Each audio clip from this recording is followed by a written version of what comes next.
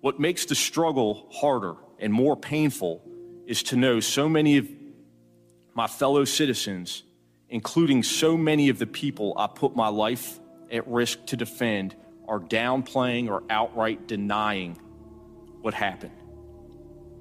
I feel like I went to hell and back to protect them and the people in this room. But too many are now telling me that hell doesn't exist, or that hell actually wasn't that bad. The indifference shown to my colleagues is disgraceful. My law enforcement career prepared me to cope with some of the aspects of this experience.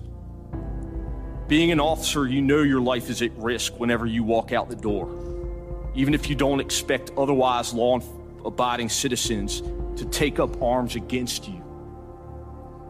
But nothing, truly nothing, has prepared me to address those elected members of our government who continue to deny the events of that day, and in doing so, betray their oath of office.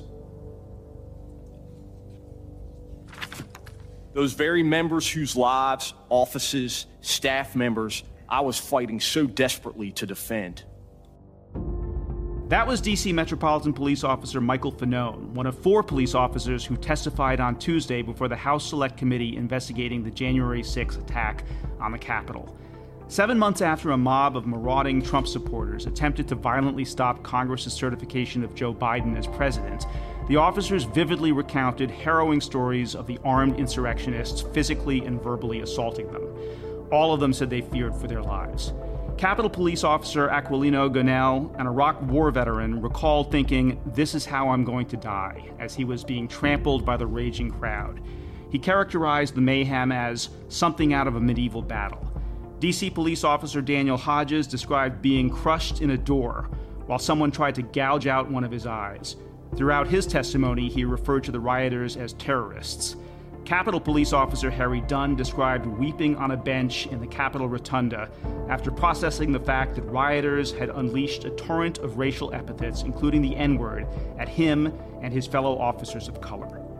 But the moment that seemed to best capture the outrage and anguish of the witnesses was when Officer Fanone, himself beaten unconscious on that day and electrocuted over and over again with his own taser, slammed down his hand on the witness table and called out Republicans for minimizing or outright denying the brutal January 6 attack.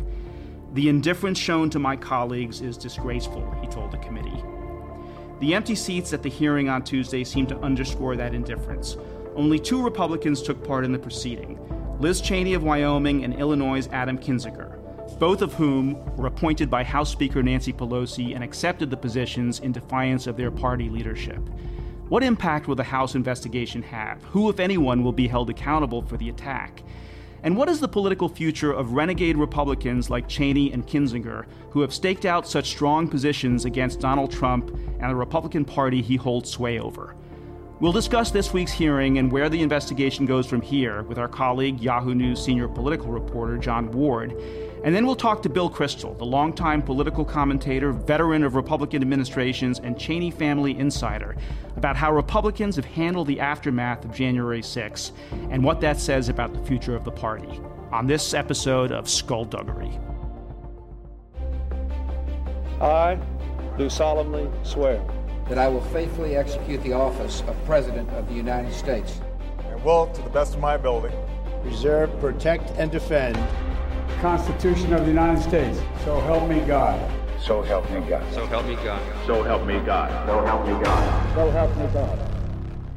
I'm Dan Kleidman, editor-in-chief of Yahoo News. And I'm Victoria Bassetti, a fellow at the Brennan Center for Justice. We're going to try to make up for Michael Isikoff's absence on this episode. He's on vacation. How dare he? Maybe we should take advantage of Michael Isikoff's absence on this episode of the podcast. I may get more than one question in. I don't know. There's a chance. Yeah. Well, a very well-deserved vacation. I'm sure Isikoff is on the beach somewhere, notebook in hand, harassing other beachgoers and trying to get stories out of them, which he'll bring back for the next podcast. We wish him the best on his vacation. But in his place, We have John Ward joining us, who covered Tuesday's hearing. And so, John, let's just start with, you and I were kind of texting back and forth a little bit during the hearing, and I think we both had the same reaction, which is that we were somewhat surprised at how emotional it was for us who have covered this story now for more than 6 months to be hearing these stories, to see the testimony, to see the videos again. I know that for me, a lot of emotion was kind of welling up from the very start of that hearing. Tell us what was going through your mind as you watched the hearing unfold.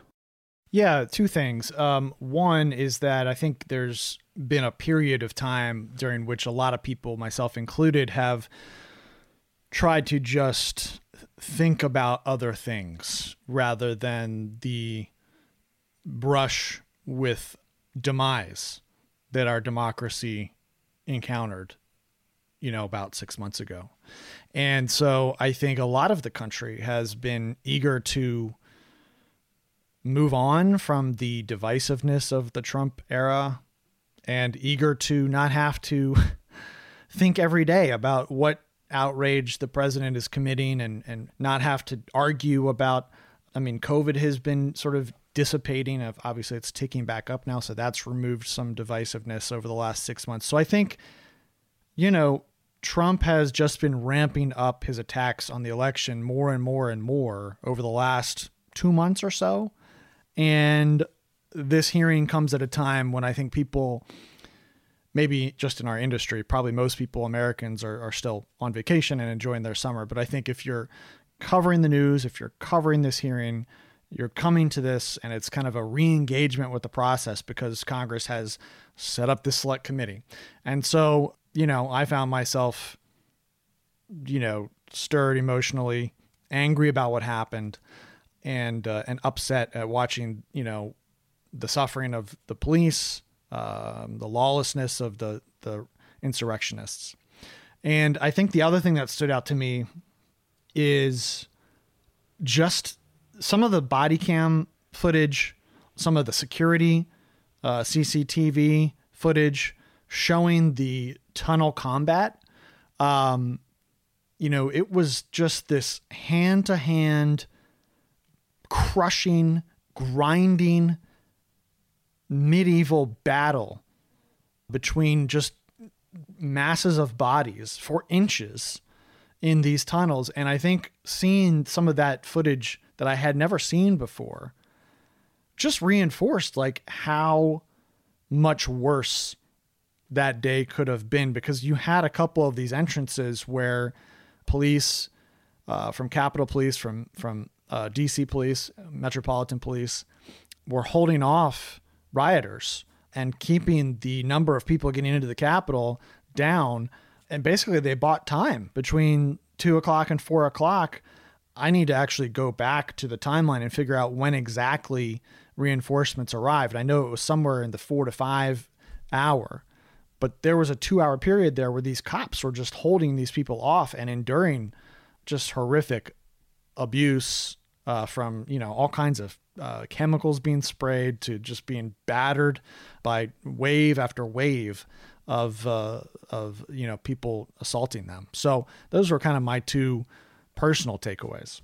So, I think probably between the three of us on this conversation, we've probably been at or watched thousands of congressional hearings. And I think it was possibly the most effective congressional hearing I've ever seen.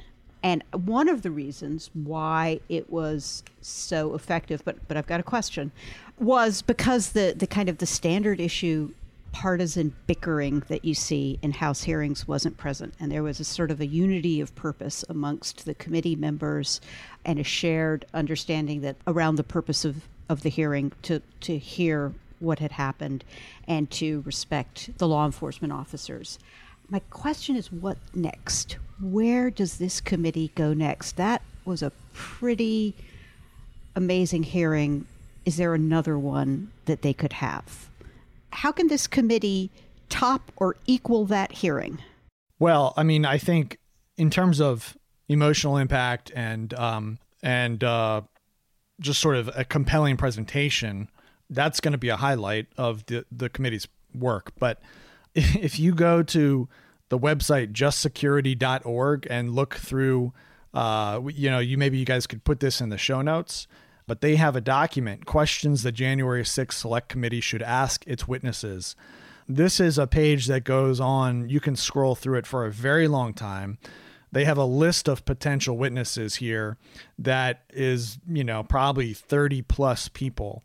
So you have the head of the FBI at the time, or current still, Chris Wray, DHS, all of the people in charge of the Pentagon and the Army, the MPD, the Capitol Police, a number of people in the Trump White House. There's about 13 of them on this list, as well as 4 others outside that were Trump advisors, Roger Stone and folks like that. So there is a long, long list of names and questions that need to be answered. The Senate has done a sort of an initial investigation into why the threat posture at the Capitol was not sufficient, why it was not prepared for such an assault. But, as the folks at the Lawfare website have pointed out, they're just really smart folks over there. That investigation was very limited. It did not get into all of the things that caused those shortcomings in preparation. We don't know really anything about why the response from the National Guard was delayed for hours, even though we have testimony from the former Secretary of Defense and others that suggest there might have been either a lack of communication from President Trump and the White House at the least, or, we need to know, was there actual communication from the Trump White House that had some role to play in those delays in sending National Guard units and in sending further police units from other localities. I mean, we know, for example, that Maryland Governor Larry Hogan was proactively reaching out. I was in touch with Hogan's people on January 6th asking, why aren't Maryland State Police, on the scene? And his spokesman said the same thing that Hogan has said publicly, which is that they were not getting approval from the Pentagon. So there's all these unanswered questions about why these things happened on January 6th. And that's going to be the work of this committee. But that raises some interesting questions. First of all, I do want to give a shout out to Ryan Goodman, who is the editor of Just Security, and Ben Wittes, who runs Lawfare, both of whom are friends of Skullduggery and both of whom have been on the podcast. So they are great resources for people who want to dig further into these issues. But, we've been saying all along, look, I think it was very smart of this committee to start the hearing with this very powerful, visceral, emotional testimony and to sort of set the scene of what happened on January 6th. But at the end of the day, the investigation is going to have to uncover new facts and is going to have to answer a lot of those very good questions that you just posed. And the question is, Victoria, who's the only one among us who's actually been on a congressional committee that's issued subpoenas, will they be able to do that? They can certainly issue subpoenas. Can they enforce them? What kind of litigation will there be? Can they do it on the timeline that they need it to be on? So it was notable that Liz Cheney, in her opening statement said, basically, we're going to be doing this and we're going to be doing it quickly. We need to answer all of those questions, everything that happened inside the White House, every phone call, every meeting. But I put this to both of you. How plausible is it that the committee will be able to actually do that and enforce those subpoenas and get the information they need? I mean, the only thing I would defer to Victoria on how that could work, but I think my political instinct on this is that this is going to be a significant issue, the enforcement of subpoenas, because I think they're going to subpoena a number of these folks who worked at the White House, and they're going to face stonewalling, and Congress hasn't used its powers to compel testimony through basically arresting people I don't even know which law enforcement agency would do that, but they've done it in the past. The Sergeant of Arms, right? They haven't done it since the 19th century. Yeah, no. They did it in the 1930s, actually. I think the last guy who got arrested for declining to, kind of comply with a congressional subpoena, there's no congressional jail as it happens, and so they put him up in the Willard, which is a fancy hotel in Washington D.C. So that was the last guy who went to congressional jail. Now, so John, I think you put your finger on it, which is how fast are they going to move to the subpoena, right? So previous congressional committees have, kind of engaged in these careful, cautious dances with people they want to have testify, and they try to persuade them. And then when the persuasion doesn't work, they threaten to subpoena them. Then eventually they get around to subpoenaing them. Then they go to court to try to enforce the subpoena. And long story short, 3 years have passed before you can get any of that testimony. But I think kind of what's happening with this committee is they've learned the lesson of the last 4 years of the Trump administration, which is no more pussyfooting around, right? Just they're going straight to subpoena, and they're moving fast. And yesterday, the Department of Justice issued an opinion which indicated that neither the Department of Justice nor the White House would agree with an assertion of executive privilege.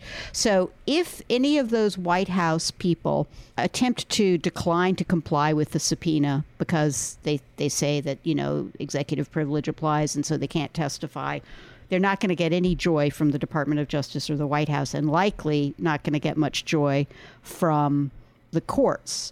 So I think there's a chance these subpoenas are going to move fast and they're going to get enforced. And it's going to be really interesting to see whether or not any people try to avoid the subpoenas, and if they end up in the Willard jail for their efforts. Well, I'm guessing if Donald Trump refuses to testify and they send the Sergeant Arms to arrest him, he'll stay in the Trump Hotel, don't you think? Yeah, I actually think it's the Willard story is funny, but I think nowadays they've got a memo of understanding with the DC police, and they can put him up in a DC jail if they really need to. But it's going to be an interesting story when all of that starts flying. Well, just to point out, Benny Thompson, the chair of the Select Committee, Democrat from Mississippi, after the hearing yesterday came out and said, we're not going to send letters. We're starting right away with subpoenas. So he made very clear yesterday after the hearing, we're not waiting. We're going to subpoenas. We're going right away. He didn't say who yet, but he made explicitly clear that they're going to do exactly what you just said. Yeah, I mean, people just may remember that during the impeachment one, or pre-impeachment one, the I think it was the House Judiciary Committee attempted to get testimony from Don McGahn, Bush's former White House counsel. He was no longer White House counsel when they attempted to get his testimony. McGahn resisted. The Trump administration resisted. They went to court. It took almost 2 years before they could get McGahn in front of anyone to testify. I think it's going to be a lot faster this time. I was going to say, my question, I wonder, what is this committee's definition of success? Is it, kind of figuring out the intelligence errors and kind of concocting a 15-point plan to increase coordination amongst, intelligence agencies and the Capitol Police? Is it that sort of stuff, or is there a bigger definition of success to them? Yeah, it's a good question. I mean, I think there's elements of finding out what happened that we don't, finding questions to answers that we don't have the answers to yet. The ones that I kind of outlined, I think that's a big one. Like, what did Trump do on January 6th? Was he responsible for the slowness of the response or the lack of preparation in any way? And then I think preparing for the future, in terms of readiness around the Capitol and intelligence assessments is also another one. But I think it was interesting what Benny Thompson said in his opening remarks yesterday, which is that the threat to democracy is ongoing because of former President Trump's continuation of his lies about the 2020 election. Personally, I'm not a big fan of the phrase, the big lie. I just think it's I'm not a big fan of those, buzzwords. I think they too easily turn into things that people just hear and say, okay, well, I know what that means. So I just, reject it or dismiss it. But I think that, Thompson said this is an ongoing threat to democracy, and part of the work of this committee is going to be to try to, he used the word eliminate those threats, which is, I'm not really sure how they would do that. They're not law enforcement. They can't go out and investigate people. So, I think maybe he means by shining more light on what happened, that could expose, those who were behind this or those who were responsible and further discredit them, in the eyes of the country. That might be what he was getting at. So, John, there's clearly there's political calculation behind these hearings, as well as obviously, principle and the importance of doing all the things you just talked about. And by the way, the politics, in a way, can also be noble. If part of what the exercise is here is to prevent a further slide into authoritarianism and destruction of our democratic institutions, then you also have to win elections, and prevent the people who you hold responsible for all of those things to lose elections. So, from a purely political standpoint, do you have a sense of how the Democrats and Nancy Pelosi and Benny Thompson see these hearings as a kind of a political battering ram going into the midterms and then beyond? So I think there's ways in which these hearings can be political that is appropriate, and then there's ways in which they could be political that is inappropriate or maybe unhelpful. I don't know.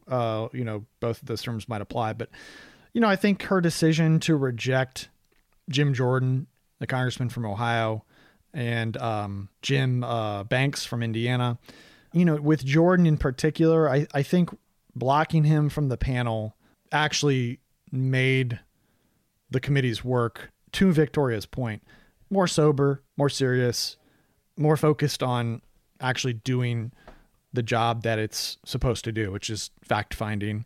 And, Jordan proved during the first impeachment that he's not a serious interrogator of the truth and reality. He was there on the House Intelligence Committee, which I attended all of those hearings in person, and he was there specifically to muddy the waters through, lobbying conspiracy theories and hyper-partisan talking points. And so I think that was a political decision that resulted in the committee being positioned to do its work in a proper way. I think there's undoubtedly going to be calculus by the Democrats that, getting to the truth here could discredit Trump ahead of 2024. But I think the degree to which the committee and even people outside the committee like Pelosi, I think the degree to which they are seen as using this committee to score political talking points will actually undermine it to some degree. And so I think they're smart enough to know that. And I think they will probably try to refrain, as I think they did largely during the first impeachment, from over-the-top rhetoric and just let the process play out and let the facts speak for themselves. I mean, I think in a way, it's like that's their best political outcome, to just let the process move forward in a sober way with integrity. It's kind of a win-win for them. That doesn't always happen in politics. Sometimes you have to kind of maneuver more and take advantage of things in a way that maybe is a bit more crass. But here, I don't see that. I think, my big unknown question, and I don't know that we'll ever I hope we'll never know the answer to this question, but if Donald Trump were to try to whip up a group of people to assault the Capitol again, because they're convinced he could get sworn back in August or something like that, would people show up? Would they do it? Are we still in that place? I think today, no. I think you'd have some people show up, but you wouldn't have critical mass, and you'd also have law enforcement on a much sharper footing to respond. I think what made January 6th so potent was the lack of preparation by law enforcement, combined with the drumbeat over months and months and months that created a alternative reality, a belief in an alternative reality among millions of Americans, out of which came, tens of thousands of people who came to Washington. Out of those tens of thousands came several thousand who actually, committed violent acts to breach the Capitol. And so there was a cumulative effect over time. I think a number of people I've heard quoting, I can't remember who said this, but basically that, the demise of democracy or something bad happens over time and then all at once. So I think you need that kind of effect for something like January 6th to happen. I think, there's other scenarios where anti-democratic or, even fascist type actions could take place. But I think a January 6th type event, a lot of the factors I just laid out are kind of needed. And that's not saying it couldn't happen again, because it can. Absolutely. He can run for president in 2024. He can convince millions of people once again that if he loses, it's rigged. So that is a possible scenario, undoubtedly. I was gonna inject. I think it's a Hemingway quote that the how did it happen? Gradually, then suddenly. Yeah. Yeah. Right. That's right. Yeah. Well, very highfalutin here, quoting Hemingway. Just back to the earth. John, what's next for this investigation? Subpoenas, how soon might we see them? When will there be another hearing? I think I heard possibly even when the Congress is out of session in August, Benny Thompson might bring the committee back. Yeah, Thompson said yesterday after the hearing that it's possible they come back and hold a hearing in August. I don't have a good sense of when they'll start issuing subpoenas, but I have to believe that will start over the next month. I just think they're going to probably issue subpoenas and schedule hearings with people who they expect to actually testify without any resistance, kind of on dual tracks, so that they've got people lined up to testify soon, either in August or in September, who are going to willingly testify. And then they're probably at the same time issuing those subpoenas to get that process started as soon as possible with people who they expect to resist testimony. It will be interesting to see how they differentiate, if they do, between people who need a subpoena and those who don't. Maybe they make an initial contact, and then if there's no response, that is the trigger for a subpoena. I don't know exactly how they're determining that, but that's actually a good line of inquiry for me in my reporting. Well, we know that when the next hearing occurs or when there are new significant developments in the committee's investigation, you will be on it for us and you will come back on the podcast to talk about it. So that is reassuring to us and I'm sure many of our listeners. But if it happens next week, we will not be on it because we're on vacation, right? We are joining Isikoff on vacation next week, figuratively, not literally.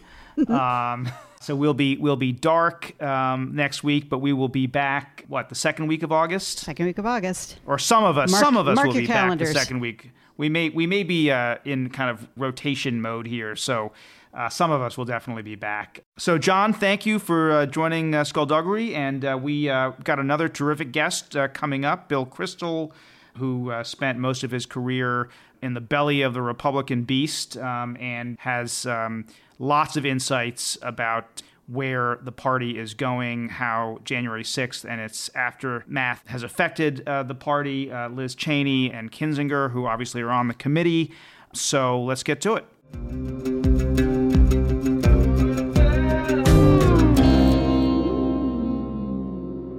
Joining us now is political commentator, veteran of the Reagan and George H.W. Bush administrations, and currently editor-at-large at The Bulwark, Bill Kristol. Bill, welcome to Skullduggery. It's great to be with you both. So look, we were all riveted by that testimony on Tuesday, and frankly, I was actually a little taken aback. I was surprised at how shocking it still is to hear those stories and to see the video of that awful day. So I just wanted to start by asking you, what was going through your mind when you were watching the testimony? And not to be too grandiose about it, but in terms of the health or sickness of the republic and our political system right now. I mean, it was riveting and genuinely moving in a way that, I think many of us who've been around too long, perhaps kind of a little jaundiced and sort of used to these kinds of things. But that was genuinely unusual. I hope it moved a lot of my fellow Americans. I would say a couple of things that occurred to me as I was watching or shortly after were, how often were these? I mean, how often conventional wisdom, punditry wisdom is wrong? I think the conventional wisdom when Speaker Pelosi refused to put those 2 Republicans on the committee and then McCarthy pulled the other 3, was that, oh, she probably made a mistake. It's so important that it looked bipartisan, all this sort of stuff. Totally the opposite, I think, of the truth, which is they had a real hearing. Liz Cheney and Adam Kinzinger, the 2 Republicans who are on, were terrific. You had the sense that you were here. There was no grandstanding by the members, which there certainly would have been if Jim Jordan or others had been on. So I think Speaker Pelosi is totally vindicated in her tough political judgment, and not just political, but her judgment that if we want to have a serious hearings about what happened on January 6th, we can't have people like Jim Jordan and Jim Banks on the committee. The other thing that struck me is I've been saying, January 6th was horrible. It was terrible to see that happen in the Capitol, and there was genuine human cost and suffering and image of the U.S. and the world and so forth. But really, really what was fundamentally important was what happened between November 3rd and January 6th. I mean, the real serious attempt by Trump and his colleagues to subvert the election through the Justice Department, the Defense Department, pressuring state officials. I mean, and I've encouraged people I've spoken to on the Hill to make sure that the committee considers all of that, not simply the more dramatic events of January 6th. I think I'm still right about that in the sense that if you have to put it all together, it wasn't a one-day thing, it was a 2-month thing, or maybe depending how you think about it, a 6-month thing or a 4-year thing, and it's worth thinking about it. That is the right way to think about it. Having said that, I think I was being a little too clever by half myself, that I mean, the drama of just that one day brings home the broader point in a way that, well, we'll see what happens with later testimony, but in a way that the account of Trump's phone call to Brad Raffensperger or the worries by serious people and former secretaries of defense that he was going to use the military inappropriately, all that stuff's a little more abstract compared to what happened on January 6th. Yeah. I mean, it's interesting. It did feel a little bit like a time warp in that some of us are old enough to remember when these kinds of hearings were bipartisan, were sober, were serious.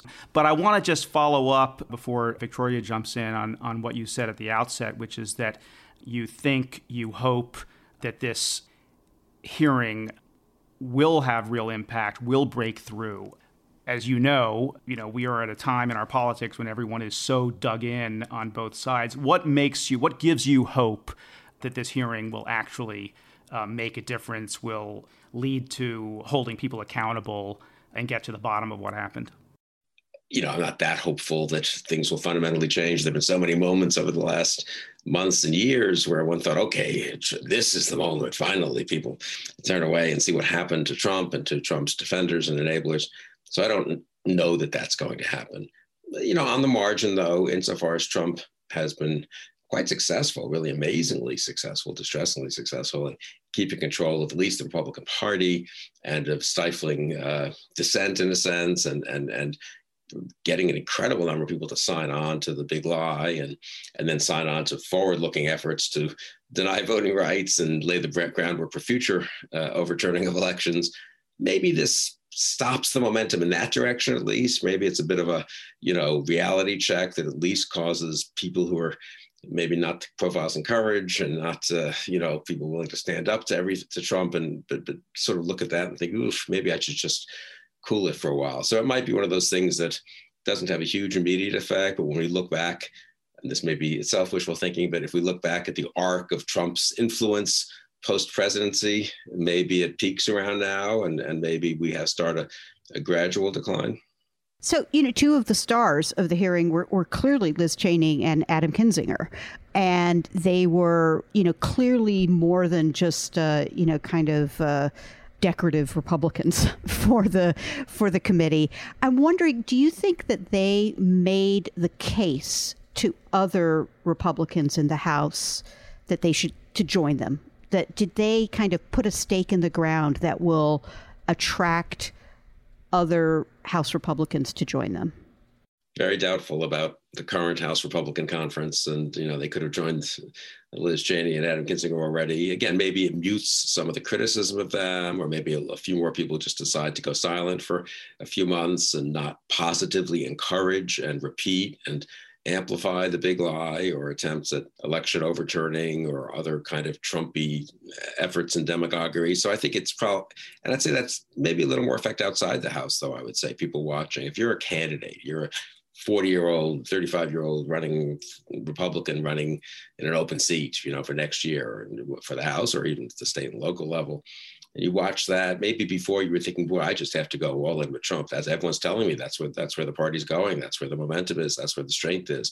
What's my choice? Now, maybe you look at that and you think, oof, I don't know that you think I'm going to go become an ever-Trumper. They should have done that a while ago, but they're not. Most of them aren't. But maybe they decide to kind of try to stay out of it for a while. And look, that's from my point of view, that's not a great outcome. And it doesn't make me feel that warm to the Republican Party if they just are less irresponsible than they were. But from the country's point of view, less strident irresponsibility is at least a start on the start. Maybe it's a beginning of a step or two on the path back. So if that's the case, what do you think Kinzinger and Cheney's vision is? What's their long-term goal here? They're clearly buying a whole lot of trouble with the Republican Party, cutting themselves off from a lot of the support that the party has given them, drawing, opponents in their, primary opponents. What's their long-term strategy? So I think they think they're doing the right thing. And I think in those two cases, honestly, they really are doing it because they believe they're doing the right thing. I know them both well. I was disappointed in them and argued with them over the last couple of years. They stayed loyal enough to Trump. Kinzinger was pretty outspoken, Cheney less so, but that they both supported his reelection. And I remember saying to them and to others close to them, you can't possibly think a second term for Donald Trump is a good idea. And incidentally, after everything we've learned now, all those people in the middle who were, kind of, I have my real problems with Trump, but go second term, I'm going to endorse him for re-election, everything from the, kind of Wall Street Journal editorial board types to National Review types to a ton of congressmen and senators who privately had doubts about Trump. How do they feel now? I mean, I'd like some of them to come out and say what would be helpful, incidentally, is if more of them followed at least what Cheney and Kinzinger have said, which was they're happy Trump didn't win a second term. They regret having supported Trump. They wouldn't support him again.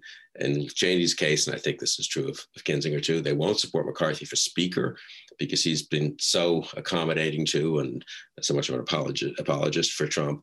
So maybe it's too much to hope that people go all that way. But I think you can imagine, again, the kind of in-between position where people do have an effect on people sort of not being enthusiastic about Trump for 2024 and about the Trumpiest candidates in 2022. In terms of their own futures, I mean, I'm not sure what's happening with Kinzinger's district and redistricting. Cheney's got a big primary challenge in Wyoming. If she survives that, she'll be not reelected. She'll be a member of the House.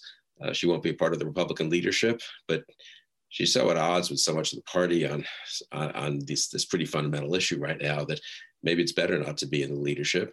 And I think she's mostly doing what she thinks is right. To the degree there's a political calculation, it is, as you suggested, kind of a long-term one. It's not that 2 months from now, Liz Cheney is going to be have wildly favorable numbers among Republicans. It's that 2 years from now, or maybe 4 or 5 or 6 years from now, people are going to say, you know what? At the time, I thought she picked a fight she didn't need to. She was too outspoken. She exaggerated the problems, but now I acknowledge that she was right, or at least more right than wrong. Have you had a chance to talk to her at all in the run-up to these hearings? Have you given her the benefit of any of your advice? No, not directly. Yeah. And so, let me ask you about the politics of these hearings in particular, because clearly everyone all of the members, the Democrats and the Republicans there, I think were there because they genuinely feel outrage over what happened and that, there has to be a serious investigation. But there's also always politics involved as well. And I'm curious how you think this plays out politically for the Democrats, whether you think in retrospect it was helpful or still maybe think it was a mistake that Pelosi refused to seat either Jim Banks or Jim Jordan. What do you think the politics are from the perspective of Democrats in this hearing? So I don't know how many people are going to vote on this in 2022, obviously. So it'll become one data point among many in the general image of the parties. But I think it helps the Democrats in two senses. It reminds people that this was what happened on January 6th. This is what we will end up getting reminded of, what Trump did in the lead up to January 6th, including at noon that day when he spoke to the rally, and also what he didn't do as the Capitol was being attacked. And I've always thought that part has been a little bit under sort of emphasized. I mean, it's the president, maybe because I served in the White House, the idea that the president of the United States doesn't immediately call a National Security Council meeting, get the Defense Department and Justice Department on the phone, make sure every asset of the US government is used to protect our own capital, from an assault, is just unbelievable to me. So Trump's dereliction of duty is negligence, willful negligence, because of course he was on the side of the people doing the assault, is something that I think will be brought home a little more over the next few months. And that will in turn reflect on a Republican Party, 60% of which, 60% of the House members at least, of which on the evening of January 6th voted to overturn election results, having seen what happened as a result of the big lie during the day on January 6th. So I think it insofar as that issue is one of many that people are voting on in 2022, insofar as it just makes the Republicans look as irresponsible, really, as they truly were. It keeps that alive. Let me put it that way. It keeps the memory of that a little more alive, and I think that's good for the Democrats, in a marginal way. The other thing I would say, this I think it has not been commented on, but maybe I see this because I don't know what I am exactly. What are Pete Buttigieg? What are you? Like me? Buttigieg said we were future former Republicans, so that was a good one. I thought. The Democrats. So the biggest reason, I'd say, a certain stripe of not very friendly to Trump, mostly maybe upper middle class business kind of oriented Republicans have either stuck with the Republicans or might go back to them in 2022, is, Democrats are so radical, horribly left wing, politically correct, progressive, socialist, whatever, critical race theory, whatever you want.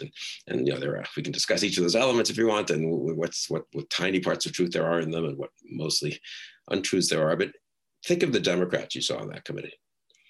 They did not look like crazy people. They did not look like people who hated America. They did not look like people who were obsessed with some crackpot economic theory or weirdo, thought all of American foreign policy or all of American history was just a saga of horrible imperialism or terrible injustice. I mean, they didn't address this directly, but the general feeling one got from them is that they were decent people, horrified by what they were seeing, sympathetic to the Capitol Police. I mean, I think the defund the police thing is going to be a little harder for the Republicans to sell after the Democrats are the ones who are incredibly sympathetic to and concerned about the Capitol Police, and the Republicans are, at least some of them, are scornful of them. And so I think in that respect, it has a sort of weird, very indirect, I will grant, but, effect on people's, again, people who are paying attention to a certain kind of maybe swingish voter, their image of, well, what is the Democratic Party about? Is a party of Joe Biden and Benny Thompson and Congresswoman Luria and Stephanie Murphy, and is that really a party you should be so terrified of going forward? Yeah, just one quick follow-up, because the point that you made about the police is so interesting to me. I mean, watching that hearing, we all grew up with the Republicans as the party of law and order, right? And this was emotional testimony from these police officers who all they were doing was trying to defend the rule of law. And it kind of raises the question in my mind, do principles matter at all? And the ability of so many people in the Republican Party today to kind of hold these opposing ideas in their head. Then on the one hand, the Democrats are, all about defunding the police. And, I think it was actually well said by one of the police officers, I can't remember which one it was, who was pointing out that some of these insurrectionists were holding that thin blue line flag as they were attacking the police. And what does that say about the Republican Party today in a larger sense? Well, and as James Carville and others pointed out, and I've seen some of this polling data myself, the defund the police thing hurt the Democrats in 2020. Down ballot, Biden was not really susceptible to that attack. but people know much less about their members of Congress or candidates for Congress. And they had the Republicans spent a ton of money and did a pretty good job, mostly unfairly, attacking various random people running as Democrats as hostile to the police, because the whole party allegedly believed to defund the police because, 3 members of the party had said to fund the police at one point, and a few others hadn't distanced themselves from it right away. And so I do think that that was not a trivial issue. And even if only that issue was taken off the table for 2022, that's not nothing politically. Just listening to you speak about the kind of the Republican Party's, position on a lot of these issues just really drives home, I think, the fact that the upcoming 2022 election and then even 2024 election isn't going to represent any sort of like a sharp turn in terms of the kind of the belief system of the Republican Party and its kind of its its embrace of Trump and of some of these kind of more kind of dangerous kind of anti-democratic or anti-democracy trends. And it's really kind of nerve-wracking to hear you say that. How much longer can this country take that trend? Well, I think we have to take that possibility, let's say, or threat seriously for the next several years, honestly. No, I agree. It's kind of nerve-wracking. I think people have been slow. Maybe I would call myself guilty of this too. And really coming to grips with the fact that, it became out, 2020 was right away at the night of 2020, the Bulwark had a live stream and we were kind of depressed. I was pretty clear Biden had won. So that was very good news from our point of view. But I was beginning to be aware, the data came in, the election results came in slowly, obviously, in some of these down ballot elections, that Democrats looked like they'd lost maybe 10 seats. And at the time, it wasn't clear they were going to win the Senate, obviously, pre-Georgia. So, and it's like, geez, this is not an all-out repudiation of Trump or of a Trumpified Republican Party. And it wasn't in 2020. And people keep hoping that there'll be a magic moment when it's just across the board. 2018 was a big loss in the House, very important that the Democrats won the House, but McConnell held the Senate. 2020, lost the presidency, very, very important. Gained seats in the House, but stayed short of a majority, very important. With Georgia, 50-50 Senate. But yeah, as you say, it's still on the bubble very much. Makes a big difference what happens in 22 and 24. If 2022 is like 2018, if Democrats resist the normal pattern of losing seats in the first off-year election of when they hold the presidency, hold the Senate, maybe pick up a Senate seat or two. I don't think that's impossible. Hold the House, that's tough, but maybe doable. Well, doable, but not easy. That would be a big deal. If they picked up seats, that would be pretty amazing. Then if they were to win in 2024, let's just say they increased the margin again by a couple of points. So Hillary Clinton's margin over Trump was about 2 points in 2016 in the popular vote. Biden's was about 4 points. What if it goes to 6 or 8? It's still not, 25 points, decisive moment, everything's solved. But, that would make a huge difference. If it goes the other way, on the other hand, obviously we're in a whole different world. So I do think people have to sort of toughen up, realize this is a longer haul, take the smaller advantages when they can, and not expect that there's going to be this moment when the sky suddenly clears and the clouds go away and the sun pours down. It's much more a matter of incremental progress, because the rot in the Republican Party was deeper than people like me realize, but then the degree to which Trump has exacerbated it all, and it's now, and there's so many people imitating him, and it's sort of hard, I think, hard to put the toothpaste back in the tube, to mix various images and metaphors here.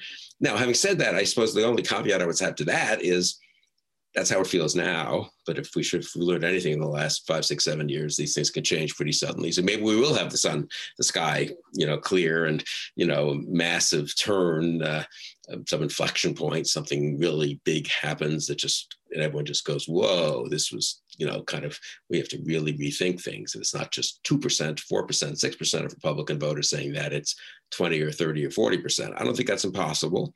You can imagine that scenario. They thought something different 7, 8 years ago. They can certainly go back to thinking that, or go forward to thinking something more like that. But I think it's more prudent at this point to think that, as you said, there's no quick solution to this problem. Okay, but last night maybe in Texas there was a glimmer of hope, and you had a little something to do with that, apparently through a that was kind of a strategically story, I can tell in a minute. But I mean, yeah. So I think it's a good case study, though. It was good. The less Trumpy Republican won in a sort of odd situation in a special election where two Republicans got in the runoff. On the other hand, Jake Ellzey, whom I had actually given a modest contribution to in the summer of 2018, so 3 years ago, when he was running for Congress and lost actually in the primary. He really he wasn't quite never Trump, but he was a very non-Trump Republican. He's adjusted, unfortunately, like the rest of the party over the last 2.5, 3 years. And now he's a kind of Trump accommodating and rationalizing Republican, but not full in, all Trumpy, and Trump endorsed his opponent. So the good news is Ellzey won. The good news is the Club for Growth ran an ad featuring my 2018, if you can believe it, $250 contribution to Ellzey, a sign that he was unacceptable, a favorite of the worst never Trumpers. You were a never Trump hitman, yes, I gather. He had accepted a contribution, as if you control who contributes to your own campaign.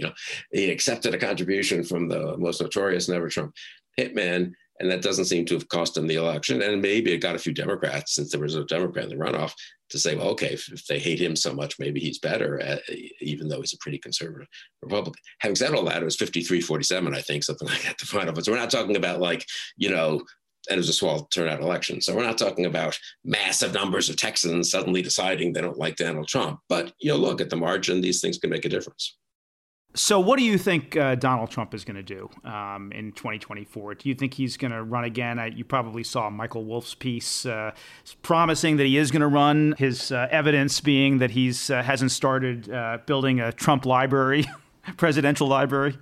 I don't think I'm not promising anything. And no, I think if he's healthy enough, he'll run. I really don't see why he wouldn't. I mean, he likes being president for all the stuff about, it's hard work. And he loved the all the parts of it he cared about, and the rest of it he just ignored. Now if 2022 goes very badly for him, maybe he'll decide it would be better for him to sort of pretend to have for other reasons not run. And if he thinks he's really going to get clobbered by Biden or Kamala Harris or whoever the Democratic nominee is. But I would say if things are kind of where they are now, if you take sort of Victoria's premise of no radical change, I think he thinks he has a decent chance at winning. And I think people are underestimating how much that's why he's been so obsessed with the big lie. And it's so much part of his selling point to Republicans that I have the magic sauce. I can win. McCain and Romney, those nice guys, old fashioned, they couldn't win. I could win. And then you say, well, you won once, kind of flukish, but anyway, you won. But then you lost the next one. No, I didn't really lose it. I was stolen. And now in 2024, with everyone being so alert to the steal, we have a chance to win. So for all that the big lie hurt them in Georgia, it hurts them in some practical ways. It doesn't hurt Trump personally. And in fact, I think it's very important to Trump that he get his people. It's one way of just keeping sort of command of his own people by giving them this narrative to believe in, but it's also a particularly useful narrative if you want to run again. And so I do think he wants to. And do you think the primary, the Republican primary, is a cakewalk for Donald Trump? I think it's a good question. I was just talking to someone about that yesterday, and I think people are probably a little too quick to assume it's a cakewalk because, hey, it's almost never a cakewalk for anyone. They're always contested, and there's always a moment, at least, where even a prohibitive front runner gets challenged for a while, or Bernie Sanders turns out to be a better, stronger challenger to Hillary Clinton, to take an obvious example, in 2016 and so forth. And, there will be a chunk of the party that wants to be rid of him. I mean, clearly there'll be 20% or 30%. And so there's votes there for someone. And I think you have to have a Bernie Sanders type attitude, which is, it's not going to look promising, but I'm going to take my shot this time. And I don't think the Liz Cheney types have much of a chance, much as I would like it, but. She has not, as far as I know, she's not ruled out a primary run. I think she may well run as kind of just as a standard bearer, but I think the type of probably, again, assuming we're not looking at radical changes, which we might, but radical changes in the political landscape over the next 2 years is presumably more the Trump acquiescent, but not crazy like Trump, but a little more responsible than Trump type. And that person has to be willing to take on Trump, which means you get a huge amount of hatred from the true Trump loyalists, which is a pretty good chunk of the party. But you'd have to have the attitude of, you know what, I wonder if he's quite as strong as he thinks. And there's some people who say they like him, but kind of know he's not as good a candidate, and also getting kind of old, and also just too much baggage and craziness. And Ron DeSantis or Nikki Haley or Tom Cotton or Ted Cruz, whoever can be the person, Nikki Christie can be the person who looks like a real long shot to start with. I mean, Clinton's probably the best example. The Democrats had no real, Hillary Clinton was popular in the Democratic Party through 2007, 08. It wasn't like the Obama voters didn't hate Hillary Clinton, but they sort of wanted, I don't mean this comparison to go too far, obviously, and there are so many differences, but they turned out there was much more of an appetite for change than one thought. And now I don't know who the Barack Obama in this scenario is, but I don't think it's out of the question that could happen in the Republican side in 24. But I think Trump would be the clear favorite going in. So, as negative or grim as the story feels about kind of an alteration in the kind of Republican Party's story about elections and about democracy feels, there has been, like in the last week, a positive story about a kind of reversal or an alteration in the Republican outlook on an important thing, and that's the embrace of the need to get vaccinated for COVID, right? And I'm wondering if, first of all, why? Why has there been such a, breakthrough in the party in terms of embracing the vaccination? And is that kind of a model, a sign of maybe a change? Yeah, I think reality matters. And, people could endlessly claim that masking is oversold. Maybe it was a little, and you couldn't prove that if you went out without a mask, you wouldn't get COVID. And if you went out with a mask, that you couldn't get it either. So maybe I said that backwards. You know what I mean? So that kind of stuff is more susceptible to quarrel.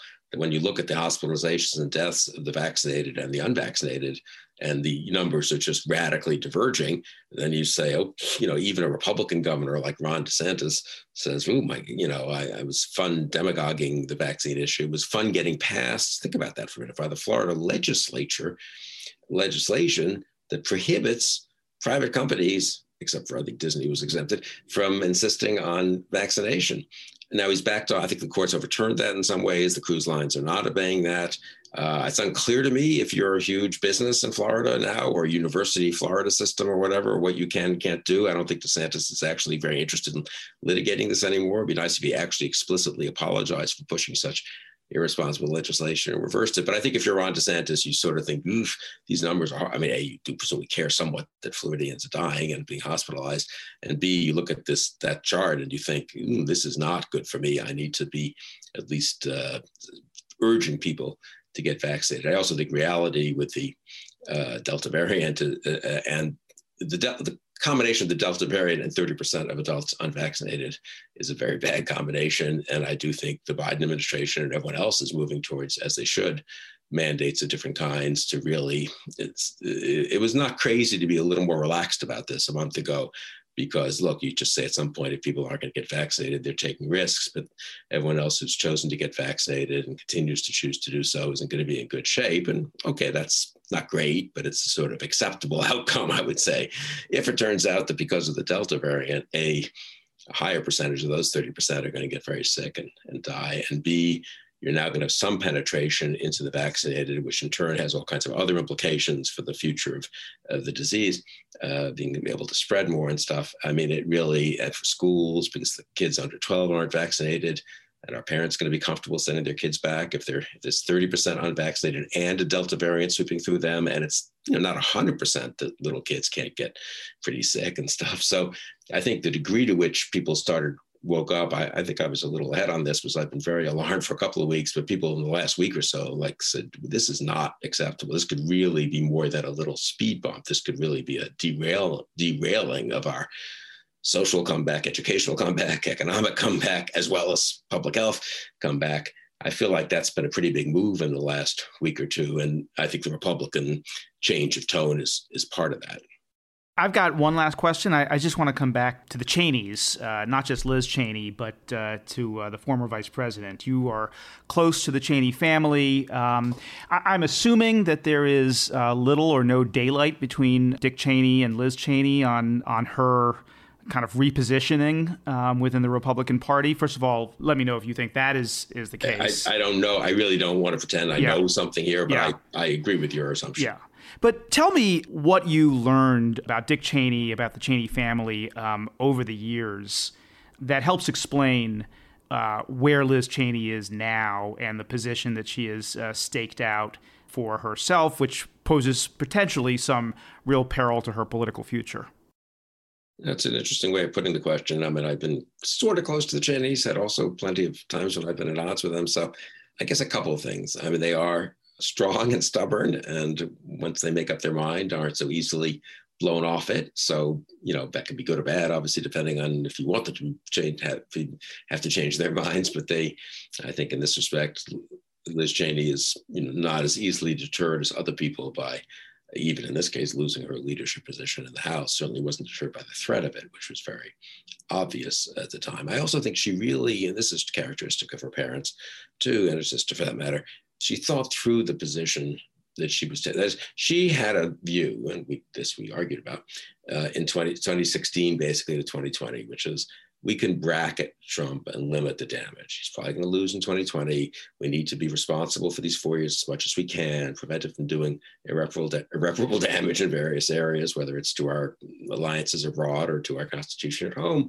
But I'm going to be there. Bill, it's nice for you to, I'm not saying she literally said this, but I think the attitude was, someone like you can go off and, be never Trump. That's fine. You're not in office, but have a chance to really shape things here and prevent some bad things from happening and pick up the pieces and put them together afterwards. I think that's why she reacted so strongly after November 3rd and particularly after January 6th. But she really had assumed that November 3rd would be kind of the end of the Trump moment, and there would be a reasonable chance to recover from it and, as I say, put the pieces back together. That wasn't a crazy assumption. I always thought that was too optimistic and she was underestimating the damage done, but whatever. I mean, that was not ridiculous. I think she saw that it was quite the opposite, not just that Trump personally was trying to overturn the election and cause results into doubt and just to do terrible damage to the rule of law and to our democracy, but that the rest of the party was going along with him. I think that's one reason she's been so fierce, really, since January 6th. That, I give her credit for that. She's not just, she really now sees that where things she saw early after November 3rd, where things could go, and they have gone that way, with the whole party going off in an anti-democratic, anti-constitutional, anti-rule of law direction. So I think that's maybe a characteristic of the Cheneys. They think it through and don't and see where these things can go. And I think she saw that quite early. And the final point I'd make on that is just, her mom writes these books as a historian, has written about the American founding and also children's books about James Madison and stuff. Pretty good, actually. And so they really care about that. They really are, again, people can quarrel with them and whatever, but, they have always thought of themselves as kind of upholding a certain version, at least, of the best of the American tradition, the American political tradition. And I do think that gives more sort of punch to what Liz Cheney thinks she's doing, her self-understanding, than just someone, and I don't say this, it's also fine just to think Trump is horrible without knowing that much about American history and the American founding, or just thinking he and his followers are indecent and I'm just going to oppose them because they're horrible human beings. That's also fair enough from my point of view. But I think maybe with Liz Cheney, there's a little more of that sense of, what is this doing to this whole country and to everything it stands for? It's very interesting in her speech, when was that, on January 13th, I guess, when she said she was voting for impeachment. And then in subsequent speeches, she really has talked a little bit about her own work in the early 1990s when she was quite young. She, as the Cold War ended and the Berlin Wall came down, she was an election observer in different countries, I think in both Eastern Europe and Africa and Asia. And, really, she really has internalized a certain view of America that makes her angry at Trump, not just because of what it's doing to her and what it's doing to the Republican Party, and it's just unseemly and kind of bad right now for the country, but really endangers the whole what America stands for. Isn't the logic of her conviction that would lead her to vote for impeachment, that would lead her to sit on a Pelosi-appointed committee, that if the Republican Party doesn't change, and if she let's say, loses her primary, then she would have been repudiated by the party, by her constituents, that she leave the party and that she do something very different. I think it's possible. I think she has more resistance than I do, let's say, as of now, at least, to becoming a sort of right-wing Biden Democrat, but for now.